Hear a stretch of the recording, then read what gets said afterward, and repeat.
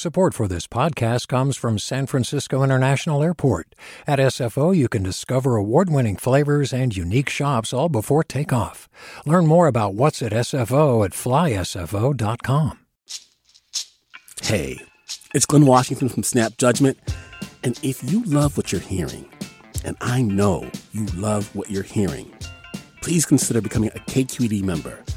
Get special access to cool events, behind-the-scenes footage, and so much more. Plus, you'll sleep better at night knowing you did your part for the community you depend upon. It's in you.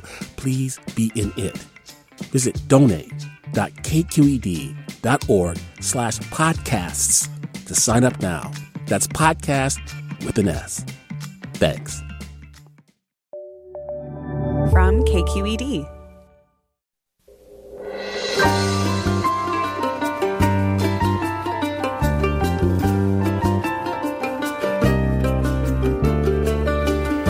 From KQED Public Radio in San Francisco, this is Forum. I'm Marisa Lagos.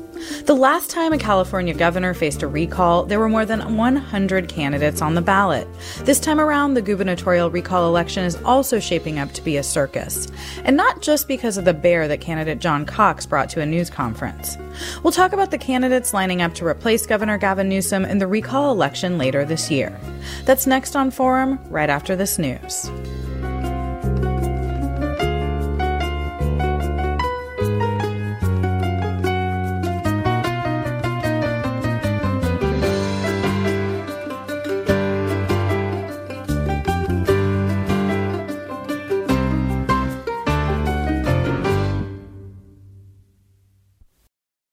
Welcome to Forum. I'm Marisa Lagos. Nearly half of California voters say they'd vote against recalling Governor Gavin Newsom. That's according to a UC Berkeley Institute for Governmental Studies poll released yesterday, which also reported 36% of voters supporting the recall.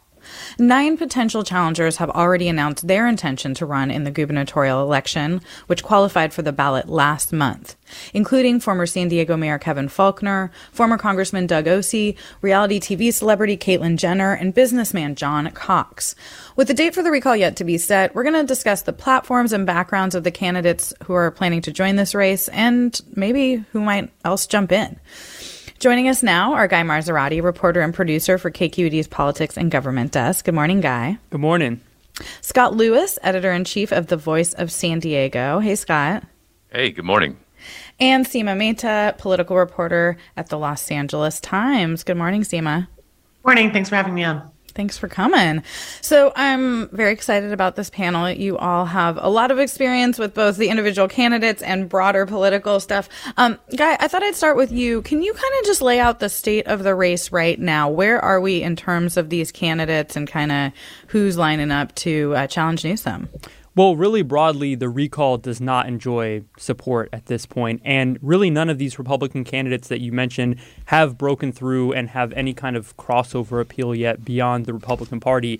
As evidenced by that IGS poll, Kevin Faulconer, the former mayor of San Diego, probably the candidate everyone expected most to get into this race, if not run against Newsom in 2022, and John Cox, who lost to Newsom in 2018, are both at 22% of voters inclined to support in this poll. Former Congressman Doug Osee at 14%, and then Caitlyn Jenner at just 6% of voters inclined to support. I think that was probably the thing that perhaps stood out most about this, first poll of these Republican candidates, is that really discouraging results for Caitlyn Jenner. Yeah. And Seema, I mean, the LA Times partners with IGS on these polls. I know that the California GOP put out some different numbers. I mean, what do you think kind of broadly? Do you feel like the polling generally is showing kind of what Guy just talked about? Right. I mean, I think it's very early, but the polling does. That's exactly a very good summary of the polling, which shows that California voters are not supportive of the recall at the moment. That said, the recall is not going to happen for several months. Right now, the best guess is sometime in November, possibly late October. And that's a lot of time. And there's a lot going to happen between now and then.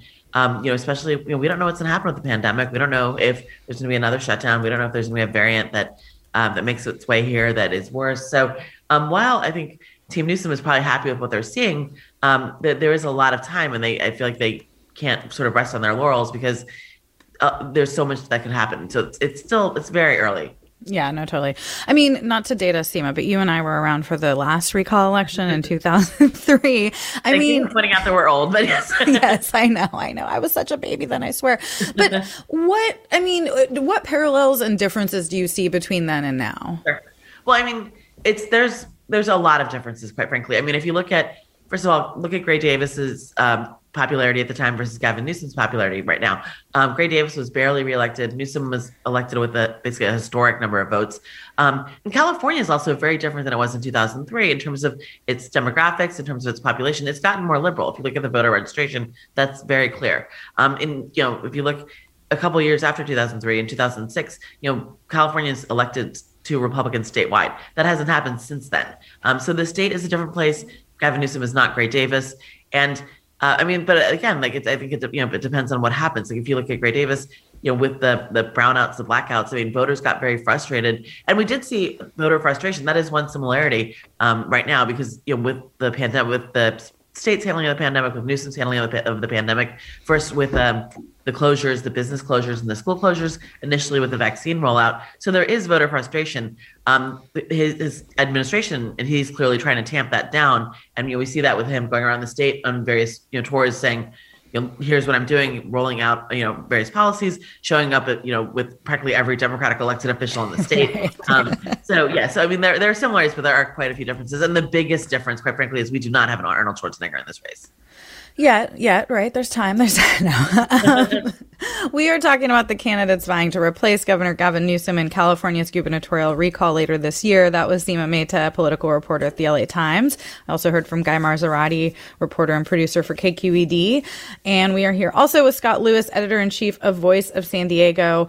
Scott, so let's dig in on these individual candidates. And it struck me as Seema was talking, in some ways, this recall is really the result of bad luck for Newsom, right? I mean, there was the timing, there was the pandemic, just broadly, and then there was the timing of asking the judge to extend the signature collecting deadlines. I don't know if it was bad luck that he chose to go to French Laundry, but you have covered Kevin Faulconer for a while, Scott, and I know that he's benefited from some political luck as well. Tell us just a little bit about him and his political rise. Well, it's kind of wild. Like, he's been basically preparing for this moment his whole career.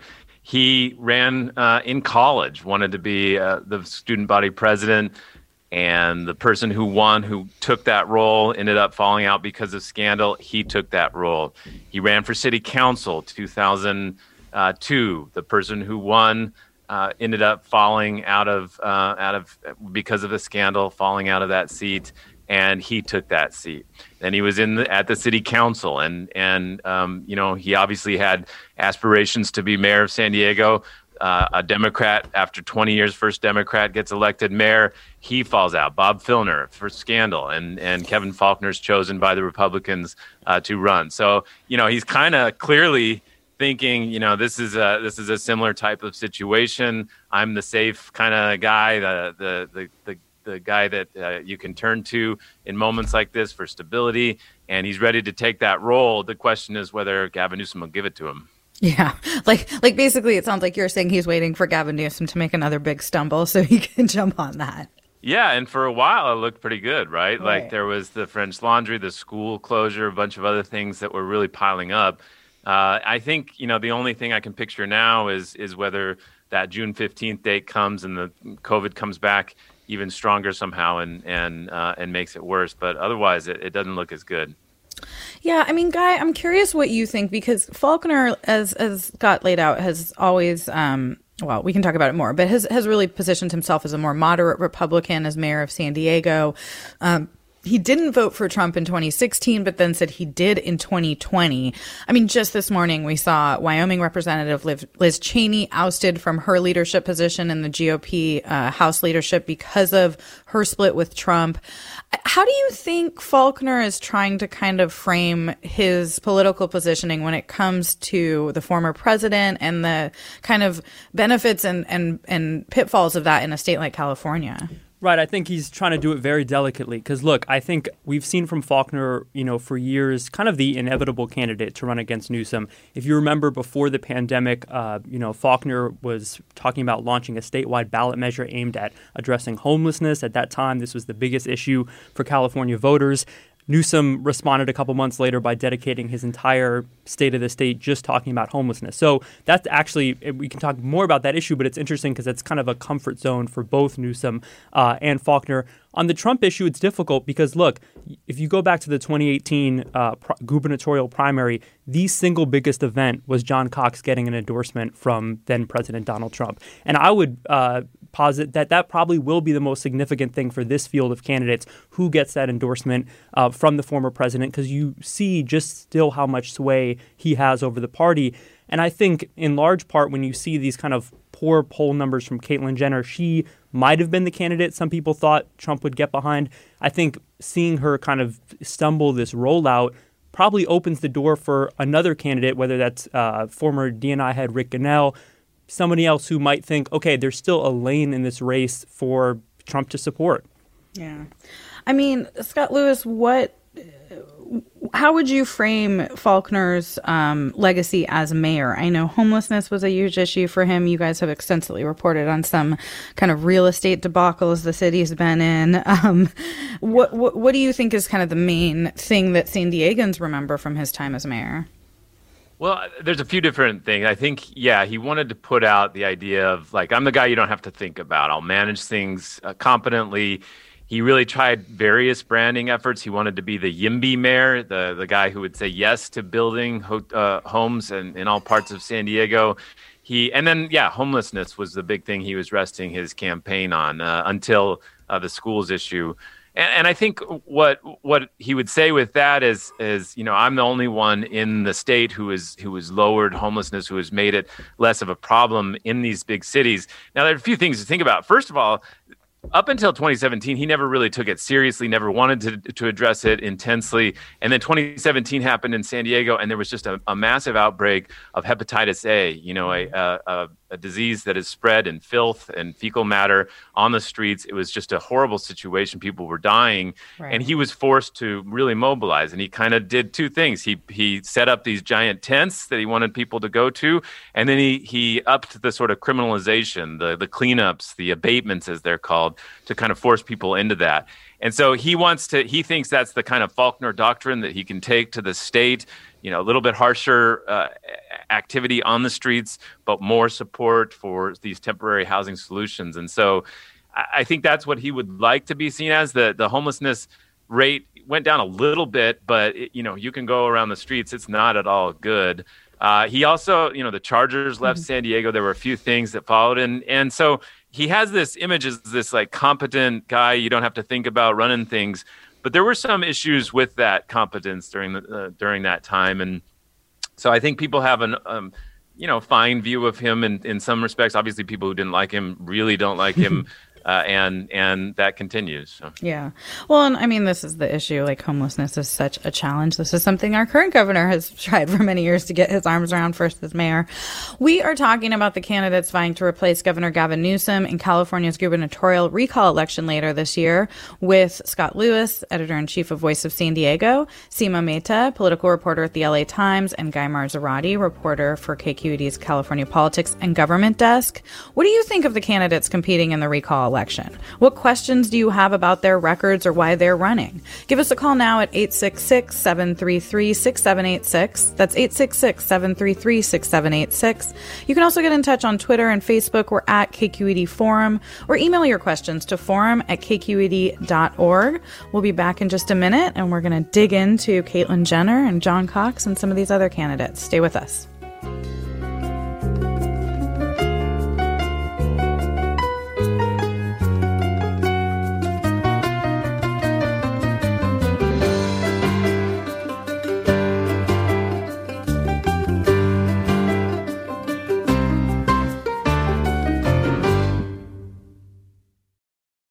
Support for Forum comes from San Francisco Opera.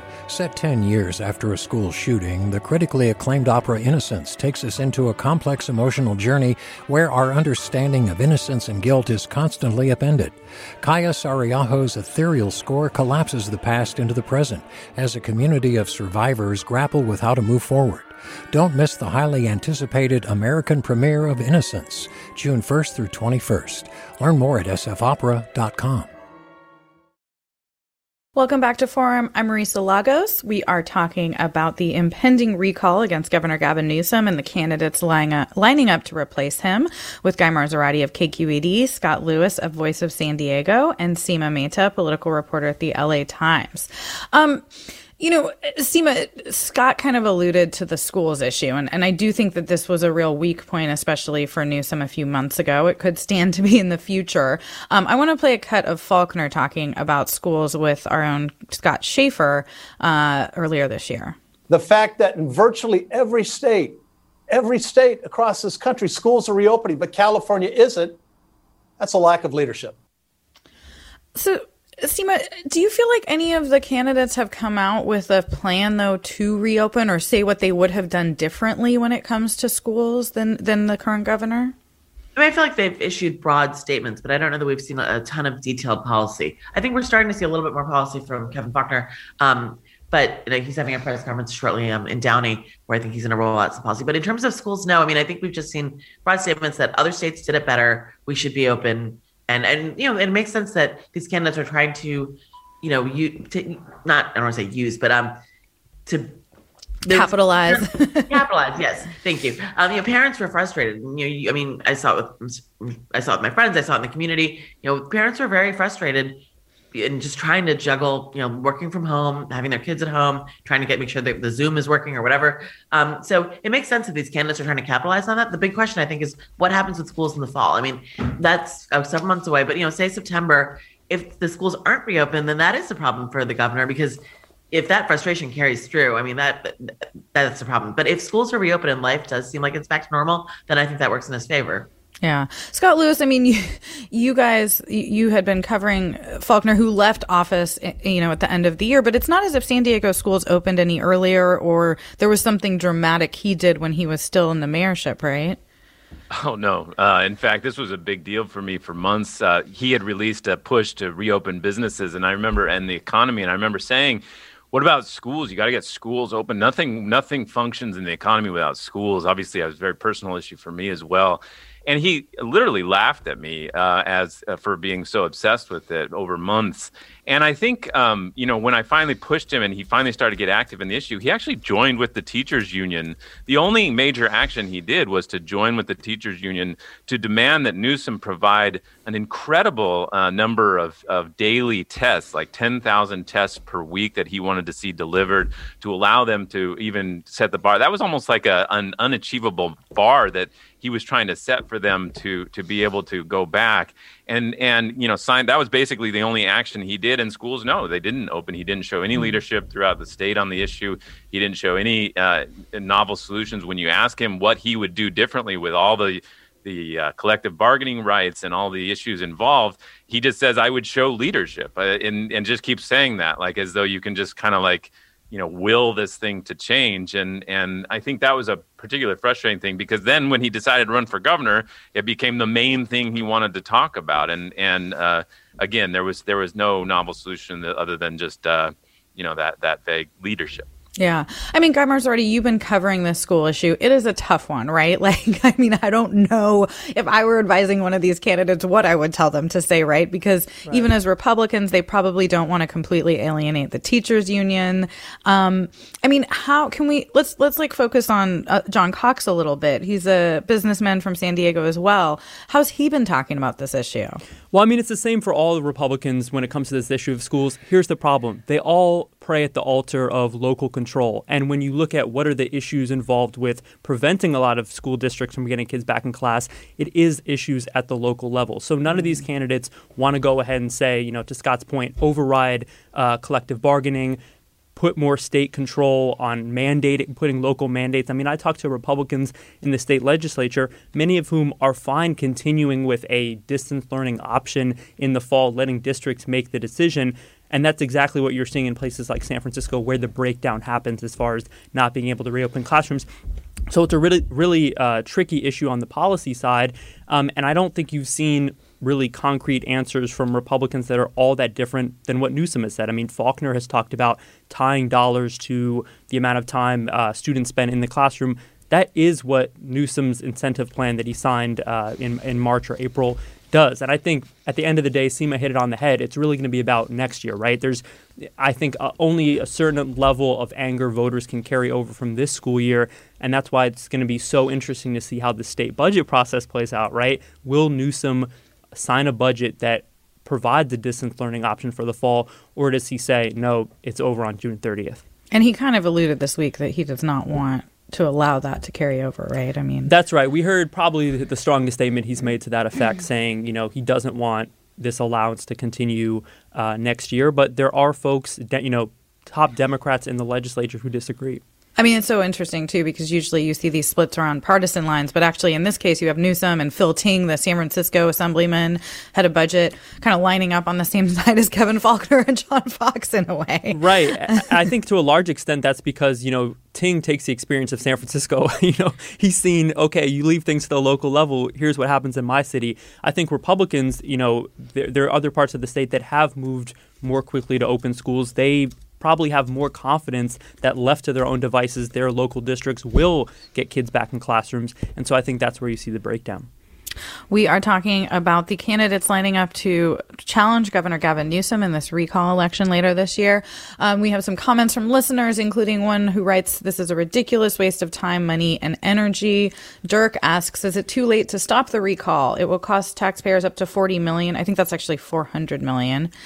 Dirk says, "That's infuriating, especially given the lack of support for the recall in polling. Can we change the threshold and rules for launching a recall?"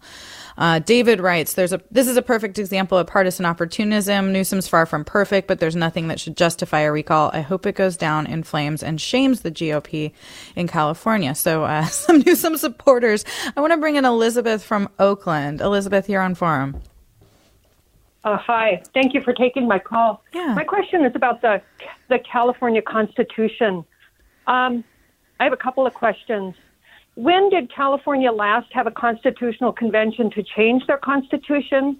What does the Constitution say about recalling a governor, and what requirements are there for potential gubernatorial candidates to sign up to run? My memory from the Arnold Schwarzenegger race is that it's pretty low. Yeah. I'll take my answer. Thanks, Elizabeth. Seema, I know you just did a big explainer on all of this. What can you offer, Elizabeth, in terms of the first question? I do not know the information about, but I'm going to do some research on that, and I will come back. But the caller, she's right. I mean, the requirements are low. If you look at California compared to other states, the number of signatures required to have a recall qualify for the ballot are pretty low, and then the credentials for the candidates to run are also very low. I mean, it's about if you want to run for governor, it's about $4,000 or 7,000 signatures, which is not that much. I mean, if you look at some of these, Instagram influencers, I mean, they can get those signatures, in 30 seconds. So I suspect we're going to see a lot more candidates running. Yeah. And those of us who did cover 2003, I feel like I'm still have a little bit of PTSD from that mad dash. We are talking about who is trying to replace Governor Gavin Newsom in California's gubernatorial recall later this year. And, Guy, I'll bring Seema in on this too, but we haven't discussed one of the kind of more well-known names here, which is Caitlyn Jenner, former Olympian, and of course, was part of the Keeping Up with the Kardashians family.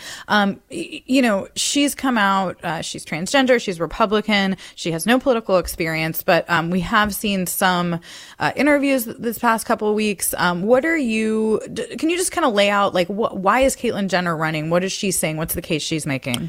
Well, I think she comes into this race with name ID and celebrity. And I think in a recall election that you would think matters a lot. And that's why when I mentioned disappointing poll numbers, I mean, you only saw 13% of Republicans support her candidacy at this point. You compare that when Arnold Schwarzenegger got in the race in August of 2003, right away he took the lead in the next PPIC and the artist formerly known as the field poll. You didn't see, I think with a candidate with that kind of name ID, you would expect maybe they start strong, and then when, the media and people start learning more about their background, their support diminishes. You're not seeing that with Jenner. It's kind of a low starting bar. And since then, as you mentioned, there have been these interviews where her grasp on policy is tenuous. Politico's done a lot of reporting on her voting history and, lack thereof. And so I think it's definitely been a rocky rollout for her. Although I think to your question of what you're pitching her candidacy on, it's really as an outsider. You can almost see some similarities in the way she talks about issues to former President Trump. I think that's probably the pitch that she's making at this point. Yeah, and we have one of the clips of her talking to Sean Hannity on Fox News recently. Let's play that. My friends are leaving California. Actually, we're at my hangar. The guy across right over from me, he was packing up his hangar. I said, "Where are you going?" And he says, "I'm moving to Sedona, Arizona. I can't take it here anymore. I can't walk down the streets and see the homeless." I don't want to leave. Okay, either I stay and fight or I get out of here. So Seema made a lot there to unpack. She's speaking from her plane hangar, she's saying. Right. Can you talk about the reaction to that interview? And there was another on CNN. I mean, what do you think the Republican base and sort of party is how they're viewing her candidacy? If we're looking at the polling, not very well. But again, it's early days. I think that hangar quote, it got some traction on social media because it painted her as out of touch. And then we also had a quote from CNN the other night where she basically said she didn't golf. She didn't vote in the 2020 election and she went to golf instead because she didn't really care to vote in that. And aside from the fact that it was a presidential election, there was a lot of important things for California on the ballot. Several ballot measures involving cash bail and commercial property taxes and there were several things on the ballot. So, yeah, I think there was 12 ballot measures, but don't quote me on that. But I think that to some people suggested a lack of interest in issues that are important to Californians and that matter in this state. And that's always the question when you have a candidate who hasn't run for office before. What is their knowledge of the policy? What is their knowledge of politics? What makes you qualified to be governor? And I think that's a question that she's certainly going to face going forward, especially when if she gets out on the campaign trail, if she faces if she does press conferences with reporters. Yeah. Obviously the other sort of huge aspect of this is that Caitlyn Jenner is transgender and she's running in a party, as a Republican when we're seeing anti-trans laws really proliferate across the nation, particularly around banning trans girls from girls' sports. Can you talk a little bit about what the trans community response has been and kind of the challenge there for Caitlyn, given that, the Republican Party has really made this one of their kind of culture war issues? Right. And it's been interesting. She was asked about one of the big bills that's unfolding in several states across the nation is the question of whether you allow students who were identified as male when they were born, who have transitioned to be trans women, whether you let them play on girls' high school and college sports teams. And she was asked about that by TMZ the other day, and she said that she didn't think they should be allowed to play that they had an unfair advantage. So she sided with Republican lawmakers in several states who are pushing these bills. The science is very divided on this, and there isn't really the scientists do not by any means agree that is true, that they have an unfair advantage. But then it came out that she played at an LPGA event.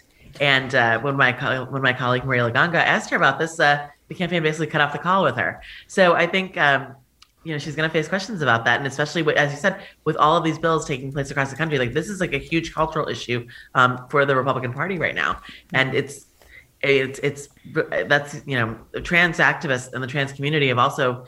Many people have spoken out against her, saying that they don't believe that she's been an advocate for their community. There are times when she has, certainly like in 2016 during the presidential race when the bathroom wars were going on, President Trump, or then candidate Trump, said something like, she can use the bathroom at one of my properties anytime she wants. So she was in Manhattan and she stopped by one of his properties, and one of her staffers took a video of her, coming out of the ladies' room, and she thanked Donald Trump and made fun of Ted Cruz and basically said, "No one got molested in here, Ted." So at times she has spoken out about it, but I do feel like if you talk to the trans community, to advocates, that they do not believe that she's been as much of an advocate as she could have been.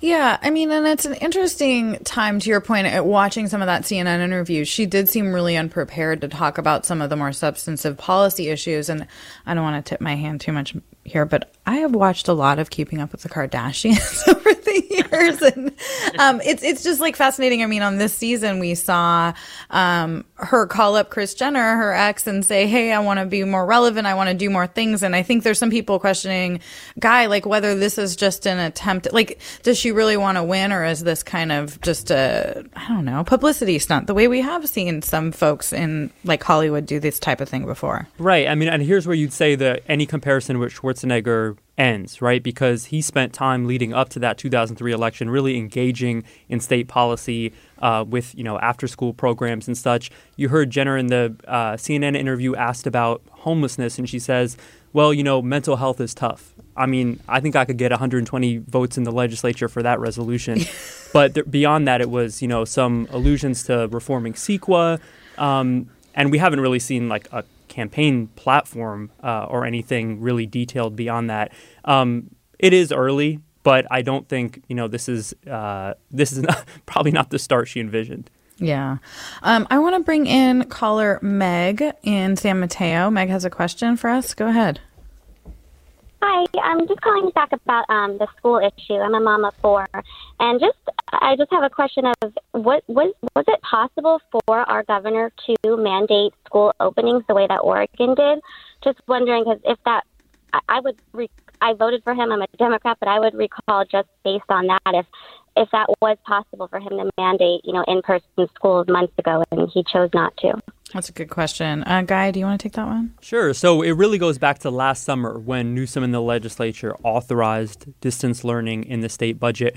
Once they did that, all they were left to do for the rest of this school year is try to incentivize districts to open. So you saw them send, tons of money down to local school districts, trying to convince them to open. But at that point, they had already made the decision to allow distance learning for the year. Now, the question, Meg, is are they going to do that again for next school year? If they go back to the default, there really are just very few opportunities for students to have distance learning. You can do independent study, but that is very limited. And the debate going on right now is, should there be a more broad allowance for distance learning in the fall into the 21-22 school year? And if so, what are the restrictions on districts from relying too much on distance learning? Yeah. Well, we're talking about the recall election against Gavin Newsom and the folks lining up there. I'm going to bring in caller Mickey from Palo Alto. Mickey, you're on Forum. Hello. Hi. So I have also declared as a candidate for governor of California. I'm a former mayor of Menlo Park, and I've written a satirical book called Politics, Police, and Other Earthling Antics. And I want my campaign to focus on the really major issues facing California, not just what's in our faces today. And I can list some of those issues if you'd like. Quickly, we've got about just a couple seconds left before our break. Okay, so perennial drought needs to be addressed. Forest fires need to be addressed. Power outages, the educational system and its pathetic experience in California, and the union dominance in our state. All right, Mickey from Palo Alto, running for governor. Thanks for calling in. We are talking about all the candidates vying to replace Governor Gavin Newsom later this year, including Kevin Faulconer, former San Diego Mayor, Caitlyn Jenner, and John Cox, who we'll get to after the break. With me is Guy Marzorati of KQED, Scott Lewis of Voice of San Diego, and Seema Mehta of the LA Times. What do you think of the candidates competing in the recall? What questions do you have? Give us a call now at 866-733-6786. You can also get in touch on Twitter and Facebook. We're at KQED Forum. Email your questions to forum@kqed.org. We'll be back in just a minute and continue the conversation.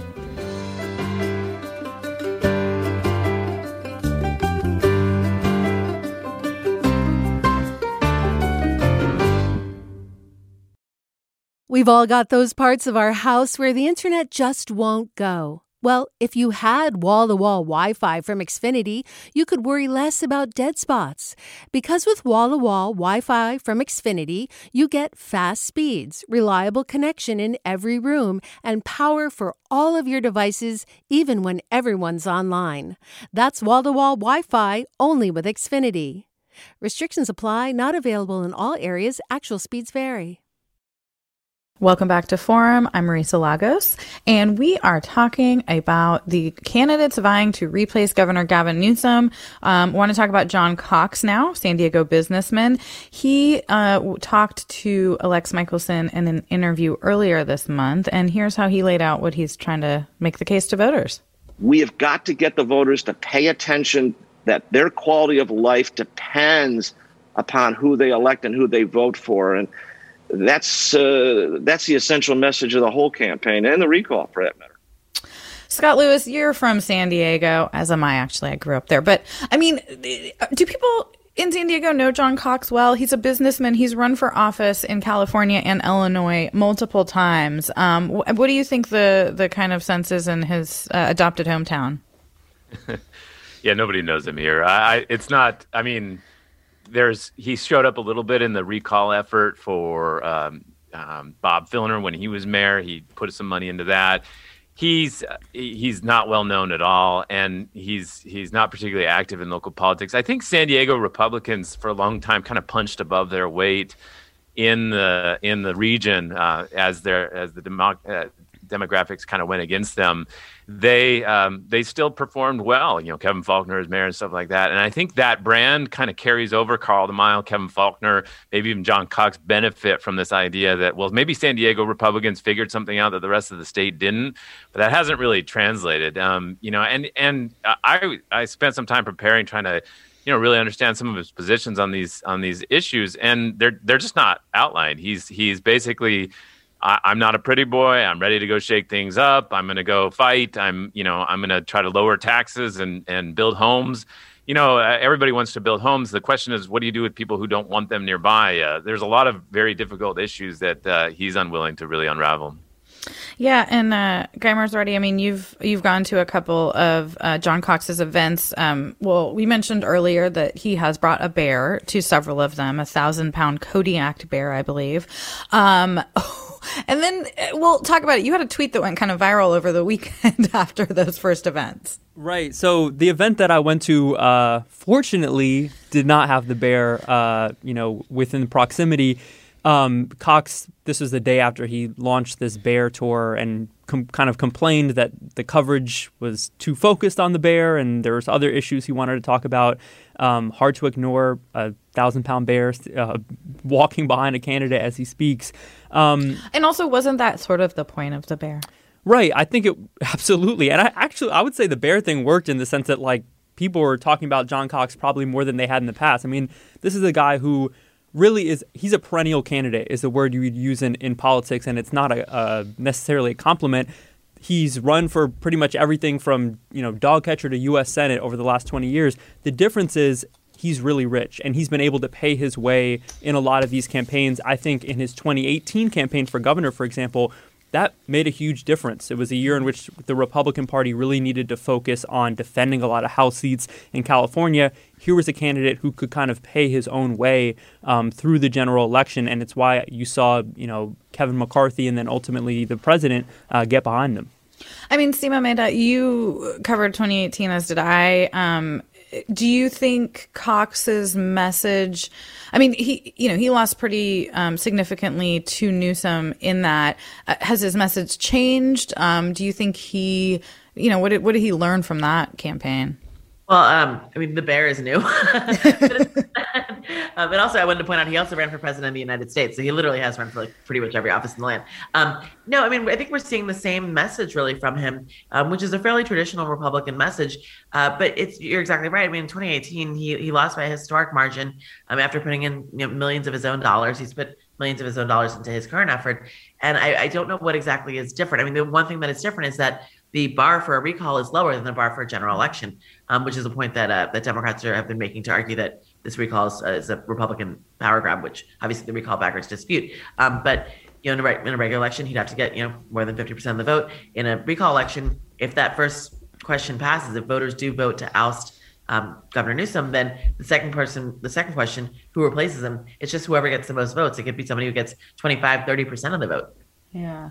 I mean, Seema, the message that with this bear tour that John Cox is trying to make is he's calling, Newsom a pretty boy. He's calling himself the beast. He's, talking about Newsom's privilege. That's been a big kind of rallying cry around the recall. But in both Cox and Jenner, you have millionaires who, in Cox's case, have funded his campaign. In Jenner's case, are, I think some of the statements she's made so far could be portrayed as a little out of touch. I mean, does that make the opposition's case more broadly difficult? I think they're trying to capitalize on some of the things that Governor Newsom has done over the years, notably that dinner at French Laundry that became famous. I feel like after that came out, the fact that he was telling Californians to stay home at the same time he was dining at this very exclusive restaurant with lobbyist best friend and some other people. I would be in the grocery store and I'd hear random people talking about it. I mean, that was something that really struck a nerve, and that's clearly what these candidates are trying to do, is basically paint him as elitist, paint him as out of touch. They also note that his kids were in private school. They were able to go back to in-person learning while so many school children in California couldn't. And this is something I think that sort of dogged Newsom over the years, in part because of decisions he made. Do you remember was it Harper's Bazaar photo spread with him and his Do I wife? Ever? So him and his former wife, Kimberly Guilfoyle, at the Getty Mansion, and I think it was called the New Kennedys or the New Camelot or something. So in a way, Governor Newsom has at times courted this image, which at the moment is not serving him well, because people are using it to paint him as elitist and out of touch with everyday Californians who are really suffering, whose businesses have closed, who have had to deal with their kids out of school. And, so the candidates who are running against him, it makes sense that they're trying to make that contrast. Yeah. I'm going to read a couple of comments from our listeners. Willie tweets, "It's interesting how Governor Newsom's new plan to hand out stimulus cash exactly coincides with the recall effort gaining momentum." Willie, we talked about that for an hour yesterday, if you want to take a look. Michael writes, "All California Republicans should have learned from Schwarzenegger that you do not challenge any union in the Golden State. Taking on the teachers for failing to show up is just not possible. The backlash would be lethal." Sean wants to know, what's the point of a recall if we have to wait a year for it? If there's an urgency, this should happen right away. If people just want to get rid of the guy from the other party, then wait for the election. This timeline seems very silly. Cameras already, there's been a lot of speculation that if Newsom survives this, it could actually leave him in a stronger position going into 2022, right? Right. I think the case there would be, this is a field of candidates that we could have expected in 2022. So if you're Kevin Faulconer or John Cox, maybe you've kind of said what you've had to say in this recall election. It might be hard to run it back, in 2022. And I would say, that's something I'm sure that Newsom's team is keeping in mind. If they can survive this recall, probably puts them in even a stronger position for the next year. Devin writes, "I'm wondering why it's a good strategy for Republican candidates to voice allegiance with former President Trump in the race for governor. Based on voting in the last two presidential elections, the majority of Californians don't support Trump. It seems like to get a Democrat and independent support, they would want to distance themselves from Trump." Scott Lewis, what do you think about that? San Diego's kind of the only major city that's had a Republican governor in California recently, or at least coastal city, I should say. How do you see the kind of Trump question playing out there, and when you talk to voters and such? Yeah, it was so funny to watch for years. Kevin Faulconer spent exactly a lot of energy trying to make sure that he didn't fall on either side of this issue. He went and visited the president. The president said, "Oh, the San Diego mayor was here talking about how great my wall is." And then you asked Kevin Faulconer about it, and he's like, "Well, I didn't say anything of the sort." And so, it was that sort of thing. He'd say, "I want to build bridges, not walls," that kind of thing. And it was really exacting until before January 6th, actually, just a couple weeks before, Kevin Faulconer decides that he really needs to secure that Republican base, that it may not be a majority or even close, but to get through any kind of primary or scramble with other Republicans, he needs to have that advantage. So he says, "Yeah, I voted for him. I like him on the economy." And then immediately January 6th happens and it becomes a real branding failure. So I think that, it's just a really difficult time for Republicans in San Diego and other places, because they know that it's not popular, that this brand is not popular overall, but among Republicans, it is a very strong group and very unified, and he knows that and keeps that in mind as he makes these decisions. Yeah. We are talking about the candidates lining up to replace Governor Gavin Newsom in California's gubernatorial recall later this year with Guy Marzorati, KQED, Scott Lewis of Voice of San Diego, and Seema Mehta of the LA Times. I want to touch on one of the other candidates we haven't gotten to yet, which is former Representative Doug Osee. He served in Congress from 1999 to 2005. He's a Sacramento area businessman. Guy or Seema, any thoughts on Osee and his chances? I feel like we really haven't heard a lot from him since he said he was running. And that sort of reminds me of the 2018 gubernatorial race where he said he was running and then couldn't really get any financial support and then decided not to run. But again, he's another candidate who's also very wealthy. So if he decided to put some of his own money into this race, it could be interesting. Guy, any thoughts on him or the other? I mean, I know we have some repeats from 2003, including former adult film star Mary Carey and Angeline, the famous LA personality, I'll just say. I don't know. Yeah, I think there will probably be some more famous LA personalities getting in between, now and October. As for Osee, yeah, I mean, I think he was served in Congress for a few years. He retired, put a self-imposed term limit on himself and retired. Made a couple comeback attempts. I think the most notable one was in 2014 when he challenged Democratic Congressman Ami Bera. It was his old district, but by that time it had been redrawn, so the kind of more conservative exurbs of Amador and Calaveras counties were not in the district anymore. But he still, gave it a really good run in a GOP-friendly midterm, and I think lost by a point or maybe less than a point. All right. I'll just name a couple other folks so they don't feel like we're leaving them out. Sam Gallucci, senior pastor at Embrace Church in Oxnard. Jenny Ray LaRue, a businesswoman in Redding, and Grover Coltharp, a police officer turned insurance broker. So definitely already a cast of characters lining up. We are just, 5 minutes, 10 minutes left in the show. Let us know what you think of the candidates competing in this recall. Do you have any questions about their records? Do you see any parallels with the last recall in 2003? You can call us at 866-733-6786. That's 866-733-6786. You can also get in touch on Twitter and Facebook. We're at KQED Forum, or email your questions to forum@kqed.org. We have with us for this hour Guy Marzorati, reporter at KQED, Scott Lewis, editor-in-chief of Voice of San Diego, and Seema Mehta, political reporter of the LA Times.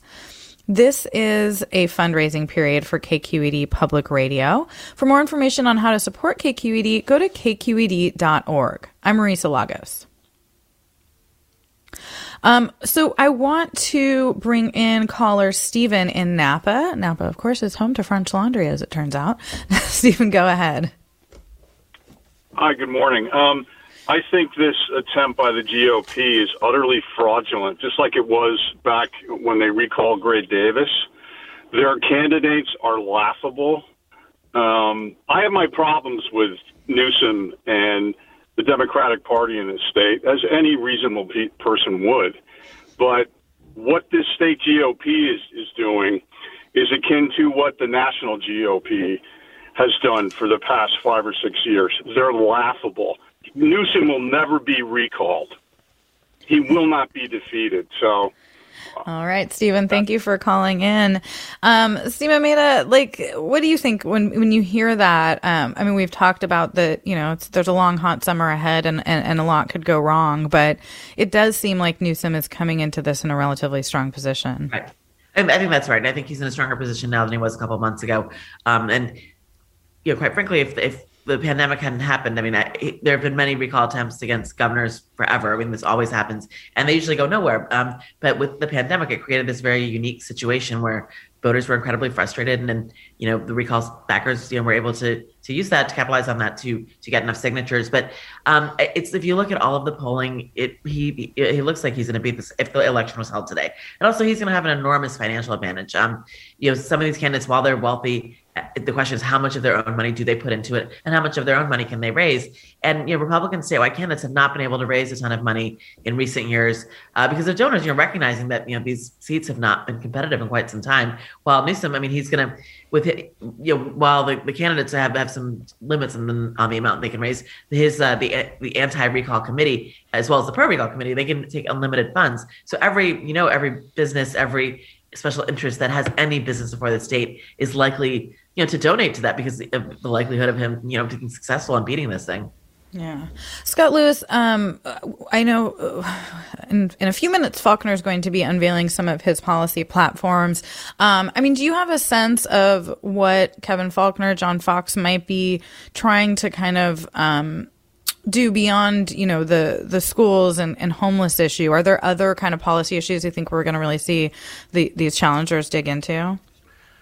I think the main one that Faulconer would try to focus on is housing. He tried to make a big deal, like I said, of making sure that people could build housing and build more of it and easier. John Cox talks about that as well. Now, again, I think a lot of them avoid the main issue, which is that a lot of people, especially on the coast, do not want housing or more housing nearby. And how do you overcome that? They have significant political power. I think that and then taxes. And I think that they're kind of, they all hovered around this energy issue and the drought issue as well. Will energy and drought become a bigger issue? Will there be brownouts? Will there be fights about water between the Central Valley and the coast? Will they be able to capitalize on that? And will any of them penetrate beyond this normal sort of burn of discontent in California? And so, again, the summer could be crazy, and Faulconer is ready to pounce. Again, this guy is very well practiced in waiting in the wings for somebody to burn out. And Gavin Newsom, although he's stabilized a lot, certainly has the potential of burning out in some way.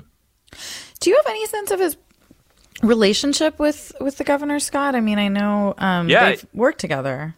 Yeah, that frankly, they've worked together a lot. They did a lot of joint press conferences. Kevin Faulconer went there and asked for a lot of homeless money a lot.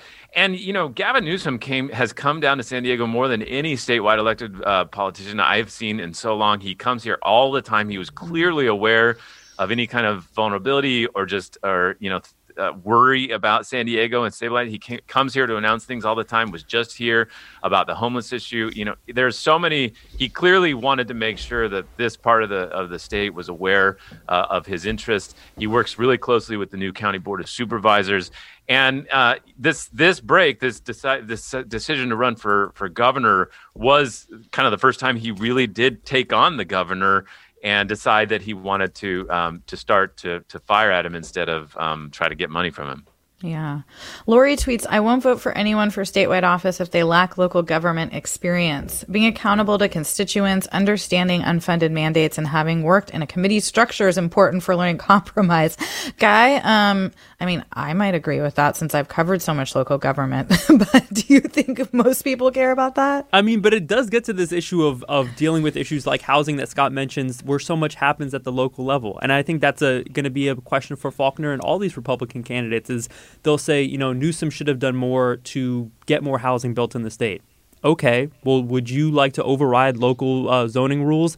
Oh, well, Newsom should have done more on the issue of homelessness. Okay, do you want to make it easier to build shelters when neighbors might disagree? I think those are all kind of local government questions they'll have to deal with.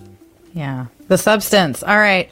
We have been talking about all the candidates vying to replace Governor Gavin Newsom in California's upcoming gubernatorial election. Thanks to Guy Marzorati, reporter and producer at KQED's California Politics and Government Desk. Thanks, Guy. Thank you. Scott Lewis, editor-in-chief, my hometown voice of San Diego. Scott, we really appreciate all your insights. Oh, it was an honor. Thanks. And Seema Mehta, my old friend, political reporter at the LA Times. Seema, hopefully we will see each other in person at a convention soon. I hope so. You've been listening to Forum. I'm Marisa Lagos. Stay tuned for another hour ahead with Mina Kim.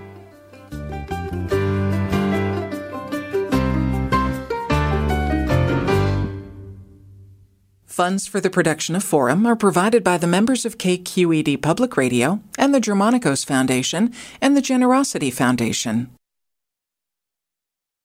Support for Forum comes from San Francisco Opera. Set 10 years after a school shooting, the critically acclaimed opera Innocence takes us into a complex emotional journey where our understanding of innocence and guilt is constantly upended. Kaya Sariaho's ethereal score collapses the past into the present as a community of survivors grapple with how to move forward.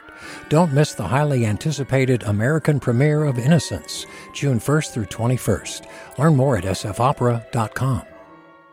We've all got those parts of our house where the internet just won't go. Well, if you had wall-to-wall Wi-Fi from Xfinity, you could worry less about dead spots. Because with wall-to-wall Wi-Fi from Xfinity, you get fast speeds, reliable connection in every room, and power for all of your devices, even when everyone's online. That's wall-to-wall Wi-Fi only with Xfinity. Restrictions apply, not available in all areas. Actual speeds vary. All over the country, we need to improve reading in Wisconsin. Schools are changing the way they teach reading. I'm calling for a renewed focus on literacy. We have gotten this wrong in New York and all across the nation. And it's happening because of a podcast. I think your podcast has changed my life. And I'm going to share this podcast with everyone I meet. Sold a Story investigates how teaching kids to read went wrong. New episodes of Sold a Story are available now.